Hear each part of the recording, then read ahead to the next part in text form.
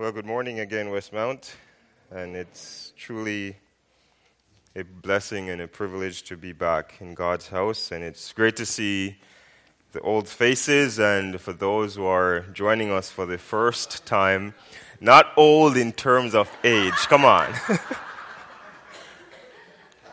The familiar faces, is that better? The familiar faces. But if you're joining us for the first time, we welcome you, and we hope that you have already been blessed and that you've come ready to receive a word from the Lord and with open hearts and open minds to hear what God has to say to you this morning. Franz Joseph Haydn was present at the Vienna Music Hall, where his oratory, The Creation, was being performed. Weakened by age, the great composer was confined to a wheelchair. And as the majestic work moved along and the audience was caught up with a tremendous emotion of awe and just being inspired by this musical presentation. And when the passage, "And there was light," was reached, the chorus and the orchestra burst forth with such power that the crowd could no longer restrain their enthusiasm about this presentation. The vast assembly rose spontaneously to applaud the rendition. Haydn struggled to stand up. He motioned for the audience to be quiet. He motioned for them to be silent. And doing this with his hand pointed to the heaven, pointed to God, he said, No, not me. Not me, not for me, but from thence comes all. What he was doing here, the audience was aspiring this beautiful rendition. They were aspiring glory to him. They were recognizing the greatness of the work that he had just done. And this individual, knowing what the Bible requires of him as a true worshiper of God, knows that all worship is directed to God, and that is precisely what Haydn did. He told the audience, this does not belong to me. This praise that you're offering doesn't belong to me. It belongs to God. Having given the glory, the praise to his Creator, he fell back into his chair exhausted. Psalm 100, the passage that we're going to look at, is described as the jewel in the Psalter. So it is like the crown of the entire psalm. It is a literary masterpiece of singing with spiritual vitality. And through this psalm, through Psalm 100, we as God's people, and for those who are here and are not saved, you are being called. But for we who are God's people, through this psalm, we are called to enter into the presence of God based on the revelation that God has given to us in His Word. This psalm also makes our worship an end, not a means to an end. The heart of worship is expressed in verse 4 in this psalm, where the psalmist says, "Bless His name and be thankful to Him." And many commentators describe Psalm 100 as a hymn that may have served as a procession going towards the temple in Jerusalem in a festival. And this conclusion comes from the phrases, "Enter into His gates and into His courts with praise." The date is unknown, the author is unknown, but that doesn't matter and shouldn't matter to us. It's God's word, it's in the Word of God, and we know that it was inspired by God through the work of the Holy Spirit. The psalm moves from praise in God's presence in verses 1 to 3, to praise in God's palace in verses 4 and 5. So from praise in God's presence to praise in God's palace. And we will get and unpack those two demarcation momentarily. But what I want to present to us this morning is that the psalm, I believe, tells us four things. The psalm tells us how we worship. It tells us who we worship. It tells us why we worship and where we worship. Let us look at this psalm together as we sung it earlier, but let us read it. The psalmist says, "Make a joyful noise to the Lord, all the earth. Serve the Lord with gladness. Come into his presence with singing. Know that the Lord, he is God. It is he who made us, and we are his. We are his people and the sheep of his pasture. Enter his gates with thanksgiving and his courts with praise. Give thanks to him and bless his name, for the Lord is good. His steadfast love endures, and his faithfulness to all generation." Father, we are so grateful and so privileged to be able to gather in this fashion freely, to open your word and to hear what you have written to us and how we ought to apply this to our lives. And I pray, God, that we will listen with attentive ears, attentive hearts. God, may your word reach the inner parts of our being and change our lives for your glory and for your honor. And may we get a better sense of how we ought to worship, why we worship, knowing the one whom we worship. Lord, I pray that your Spirit will lead, guide, and direct as we enter into a time of your word. For Christ's sake, amen. How do we worship? And I'm pretty sure that you already have the answer to this question or the know-it-all to this phrase as to how we ought to worship and how we should worship. But let us, based on this psalm we have in front of us, we're going to unpack this phrase or this thought of how we worship. And knowing what worship means or what worship is and how we are to worship are two very essential acts, are elements in the acts of our worship. What worship is and how we worship are very instrumental in our acts of worship. And the psalmist here, and I'm sure you will have picked up on this, is a very familiar psalm. He's not just making a suggestion.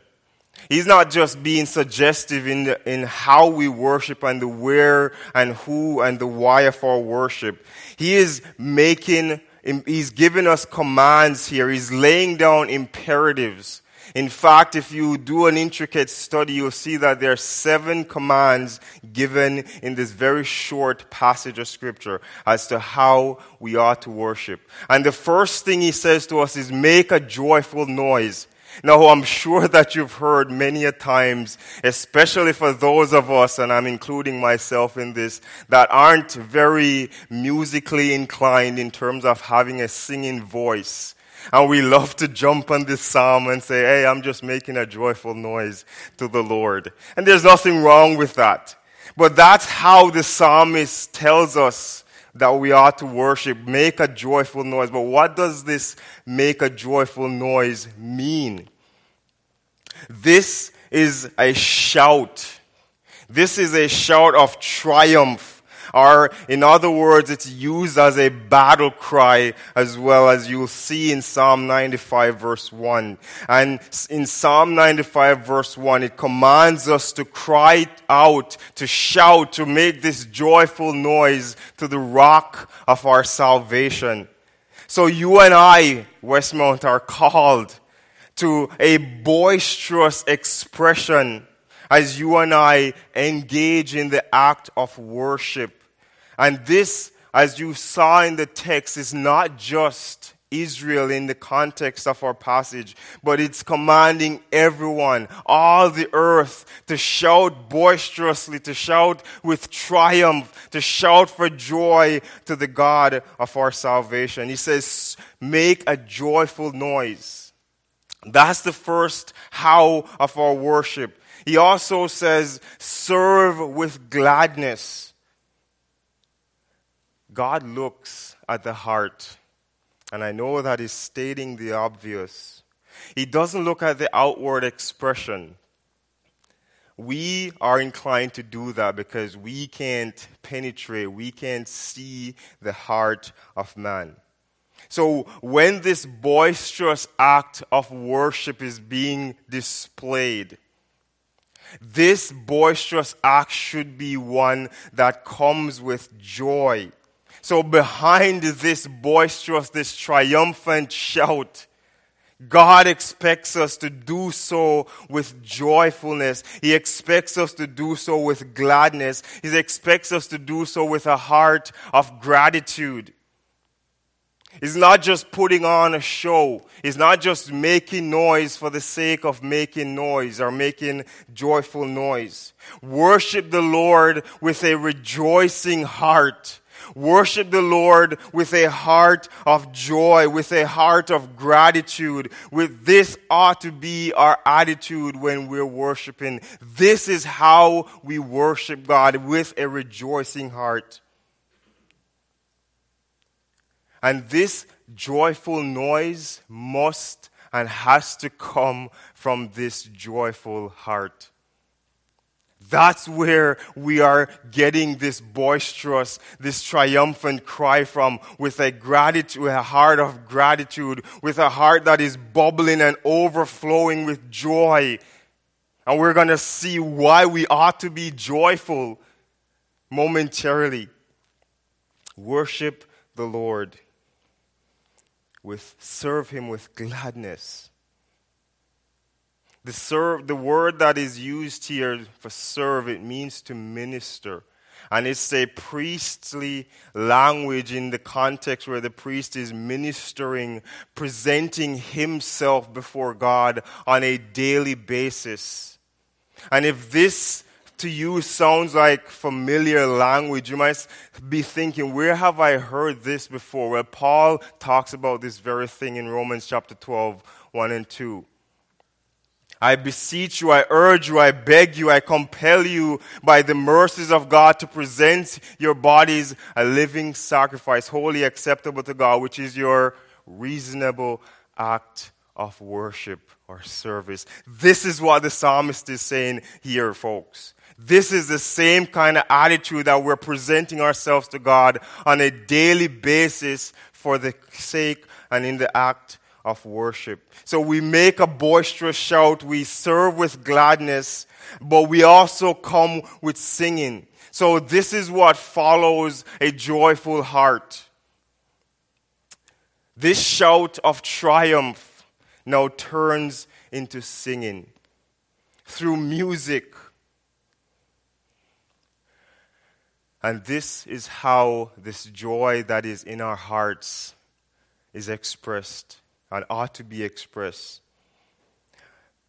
Some hum, some whistle when they're joyful, when they're excited, when they're happy.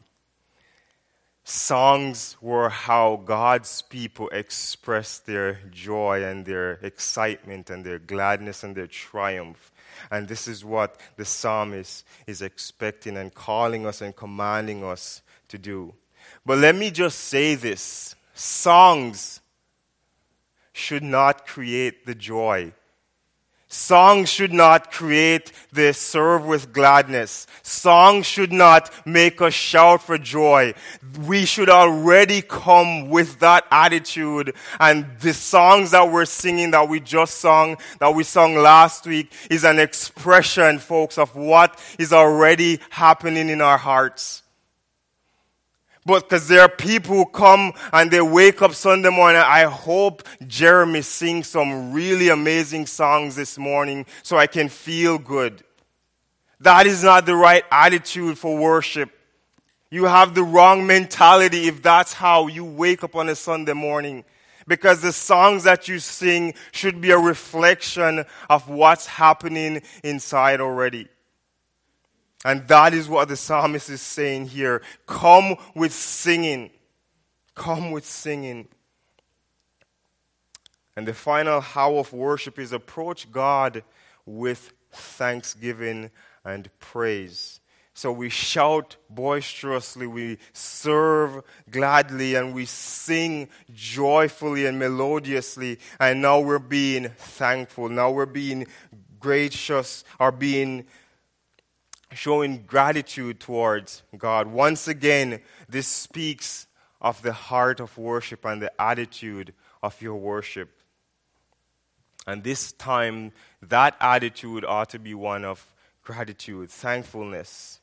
This heart of worship comes from a transformation that has already taken place. And this kind of worship is one where you're bragging. This is what the psalmist is saying. You're boasting, like Paul says, God forbid that I should boast or glory except in the cross. This is what it boils down to in your how of worship. You're bragging about the God whom you serve. Not because of what you have done, not because of who you are and what you have accomplished, but because of the God whom you serve and who He is in His being. You're boasting, you're bragging about that, and you're thankful, you're bursting with thankfulness and praise because you're worshiping the God of gods. This is how the psalmist expects his readers to approach their God, his God, in worship. And folks, the same is expected of us.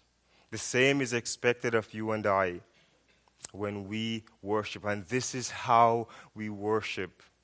Make a joyful night. Shout boisterously. Shout with triumph. Come with singing. Serve with gladness and be thankful in your hearts. That is how you worship.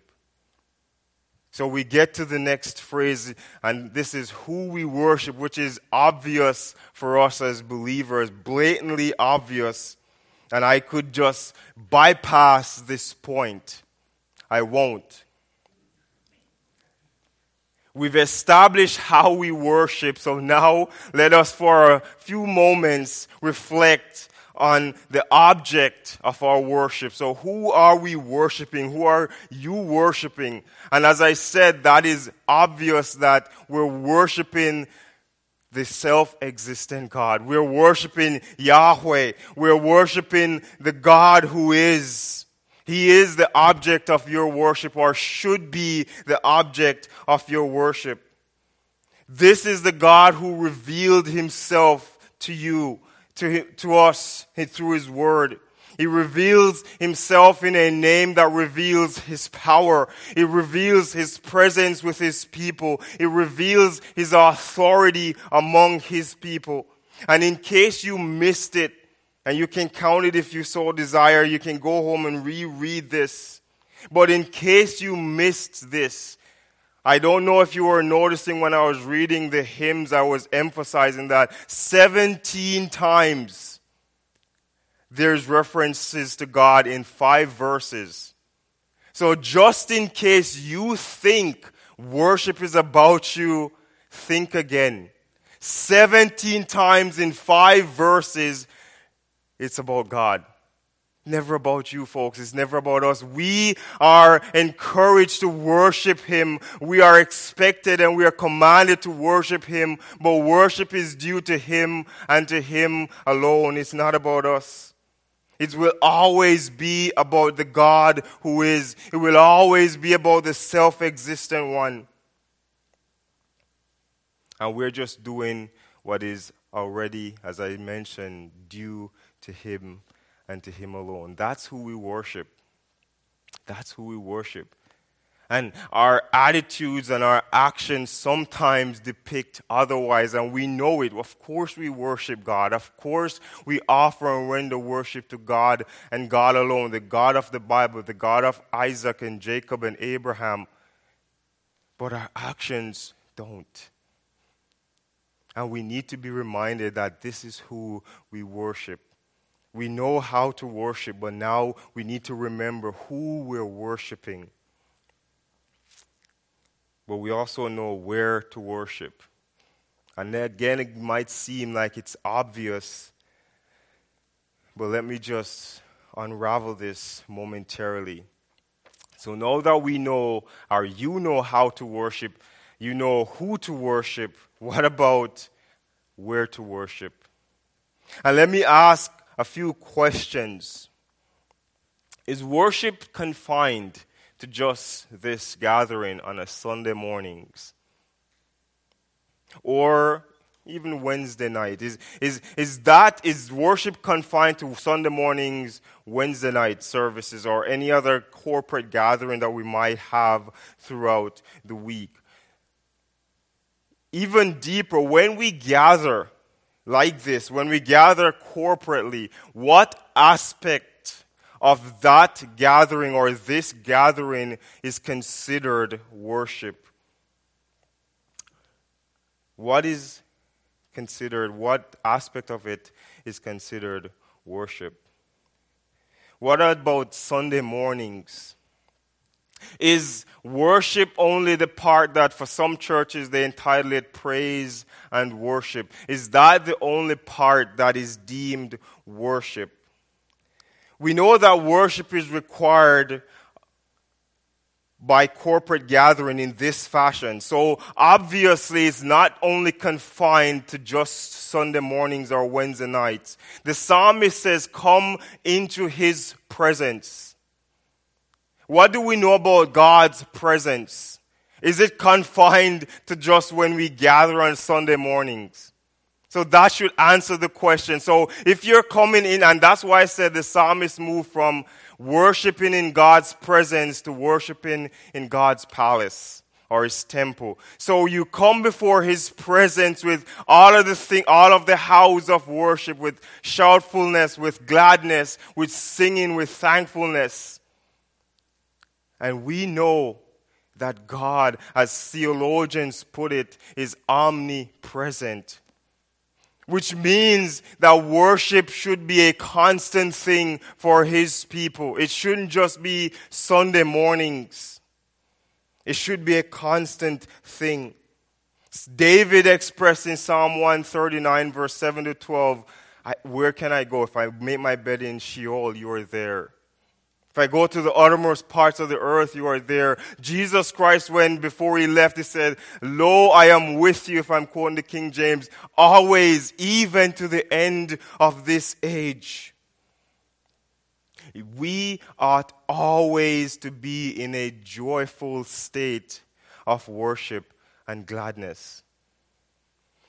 But there is also obviously a public aspect to worship. So there's a private setting where you gather together, whether it's as a family or you're going into your closet time to worship, to render worship to God. But we also gather like this. We gather in this fashion.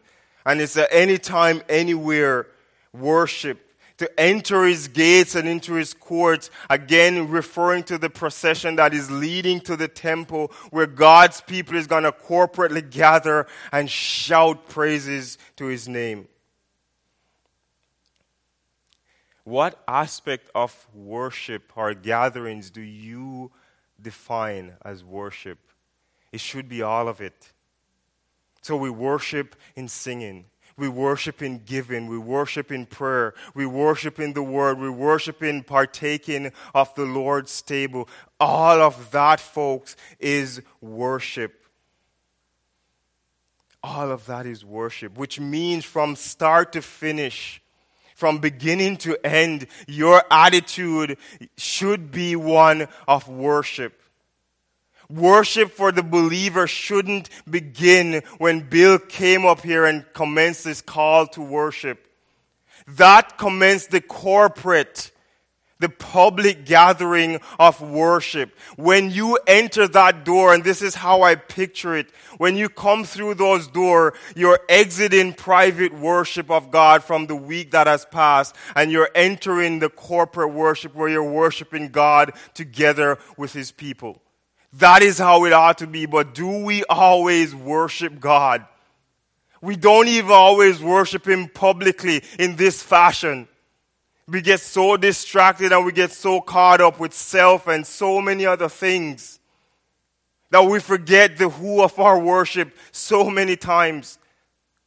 I need not mention when we're going through the busyness of the week. What is your worship? What does your worship look like? If we are commanded to always be in a state of worship. If we're always commanded to enter His presence with thanksgiving and praises, do we really do that Monday to Sunday? Or do we reserve it for, I'm going to go to church for a couple hours on Sunday, so I'll do it then? Worship is not confined, folks, to this gathering. It shouldn't be confined to this gathering. It shouldn't be confined to any corporate or public gathering of the church. It shouldn't be just confined to, it's our family devotion time. Worship is an attitude that ought to be carried out on a daily basis. Moment by moment, minute by minute, day by day. Let me read this short analogy from a little boy that went to church one Sunday morning. After attending church one Sunday, a little boy knelt at his bedside that night, and this is what he prayed. Dear God, we had such a good time at church today, but I wish you were there. I wish you were there. That is sad, and may that never be Westmount Bible Chapel. May that never be any little boy or girl that goes home and says, church was amazing today. I don't know what we were doing or who we were doing these things for, but I felt great. May that never be the individual that walks in and that is searching, wanting to see what do these believers, these so-called Christians, find so enthusiastic about gathering on Sunday mornings. May that never be that individual that walks in and is seeking after God and wants to know a bit about the hope that is within us. And they leave church on Sunday morning and say, I have no clue what was going on in that church. They seem to be having a grand old time, but I have no idea what went on. May that never be us, folks. May that never be us. May people see, whether it's private or public, that we're constantly in a state of worshiping the God whom we serve. So we know how to worship, we know who to worship, we know where to worship. But why do we worship? Why do we make these boisterous, triumphant, joyful boastings about God? Why? Well, the psalmist tells us, know that God is good. But before we go to that, he says, know that He is God. Folks, we worship because He's God. That is due to Him. And this command, and it is a command, he says, no, that is an imperative. You better get this straight. He is God.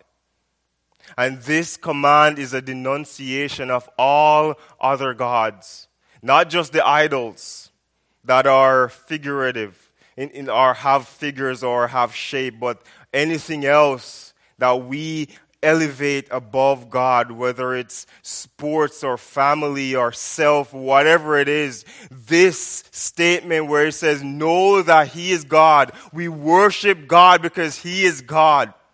And that means nothing else or no one else comes before Him. That is denouncing every other God. And of course, when talking to Israel, they would know full out what idolatry would look like.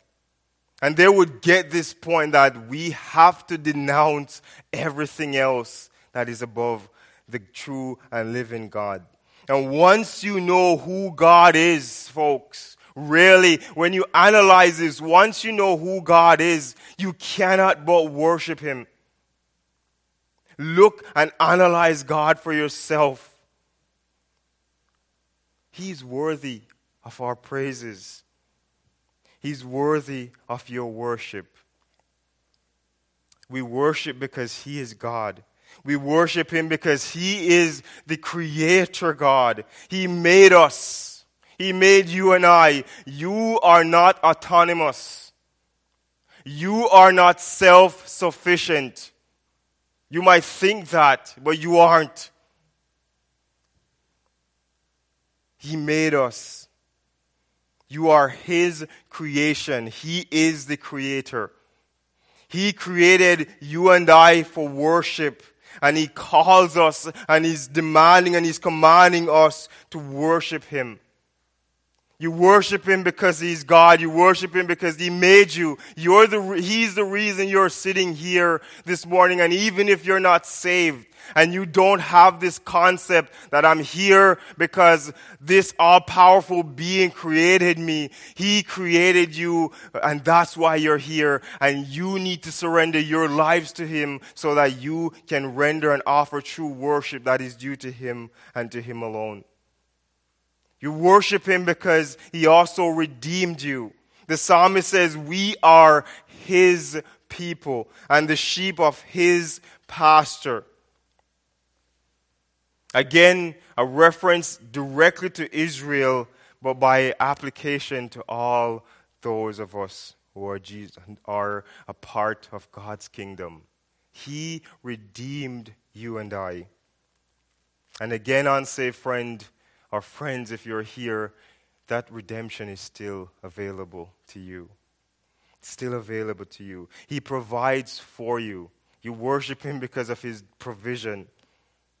We are His people and the sheep of His pasture. Why do sheep go to pastures? They have food there, good food. They have drinking, good running water there. He provides for you.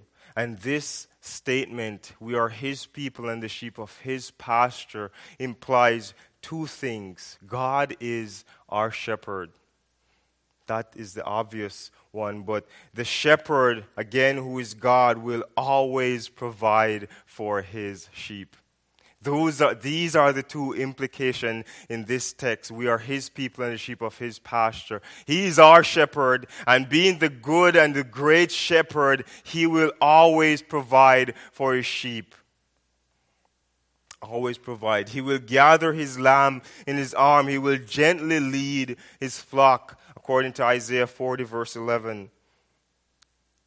And of course, we know that Jesus Christ provided the greatest provision for mankind, and that is His sacrifice that He made on the cross for you and I. We worship God because He's good. Jesus says, why do you call me good? You don't know what good is, really. You have absolutely no idea. You have no basic concept of goodness, because only God is good. And the psalmist is repeating that God is good, and because of His goodness, we worship Him. We worship Him because of His steadfast love that endures forever, His covenant-keeping love. This is what this word means, and I love this word. Absolutely love this word, steadfast love. It's a covenant-keeping love. And what do we know about covenants, especially in the context of God? They are yes and amen. His covenant-keeping love, His never-failing love. And in case you missed it, the psalmist is being redundant, that endures forever.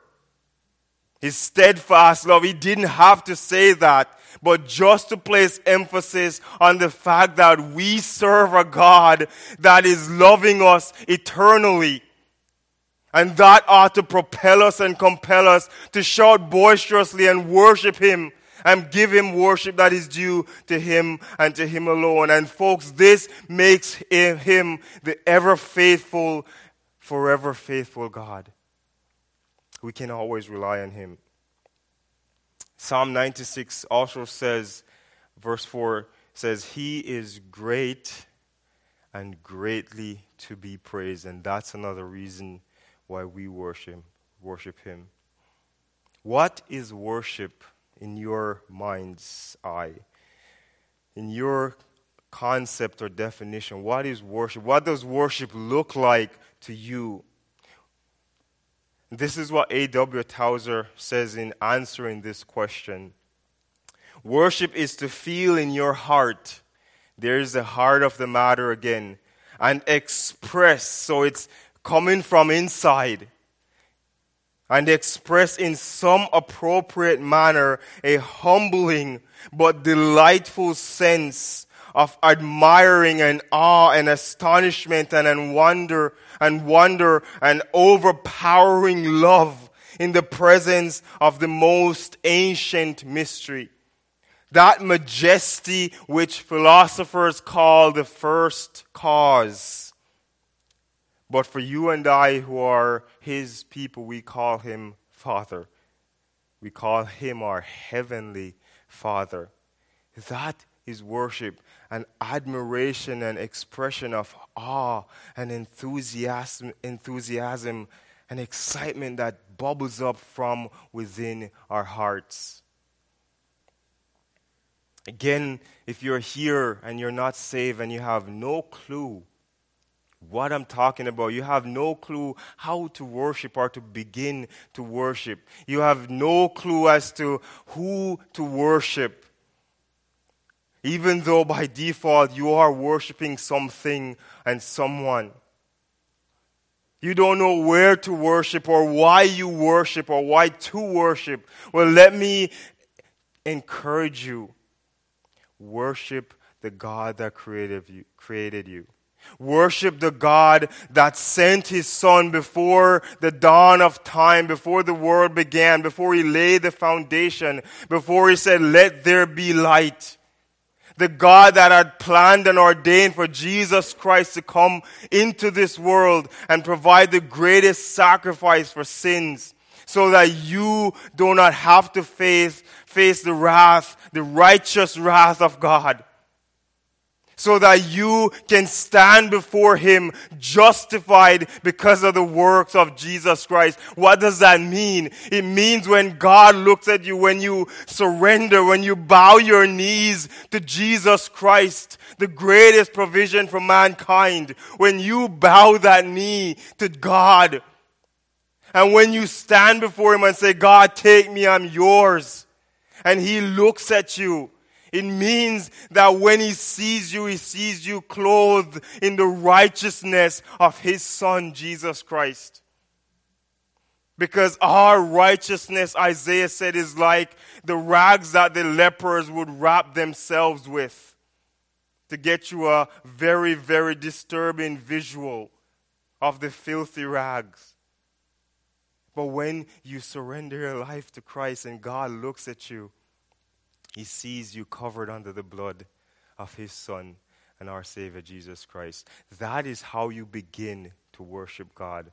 Bow your knees, surrender your lives to him. Believers, we who walk the walk, or we talk the talk, let us walk the walk. Let us know how to worship. Let us know that our worship should be genuine and sincere and from the heart.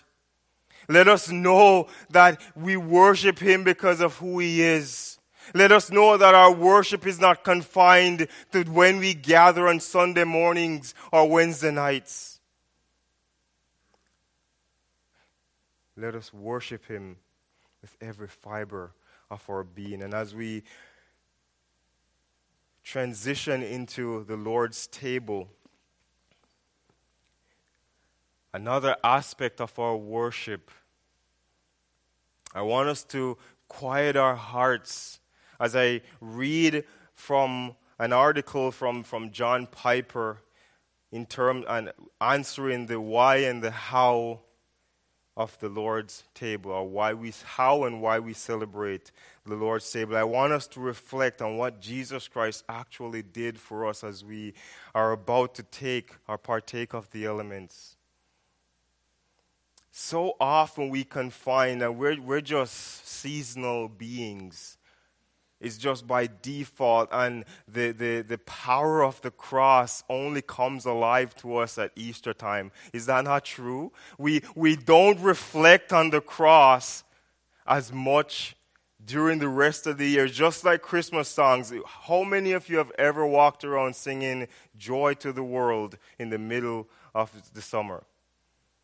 Same thing with Easter. We don't send or have that reflection, and I want us to just take that moment, and I hope that you can listen to what I have to say while you're doing that reflection. He starts off with the historicity of the Lord's table or the Lord's Supper. And of course, it is recorded in Matthew, Mark, Luke. And John doesn't really mention it. All report the Last Supper that Jesus had with his disciples the night before he died. Each describes Jesus giving thanks or blessing the bread and giving the cup to his disciples. That the bread represents his body and the cup represents the blood of the new covenant.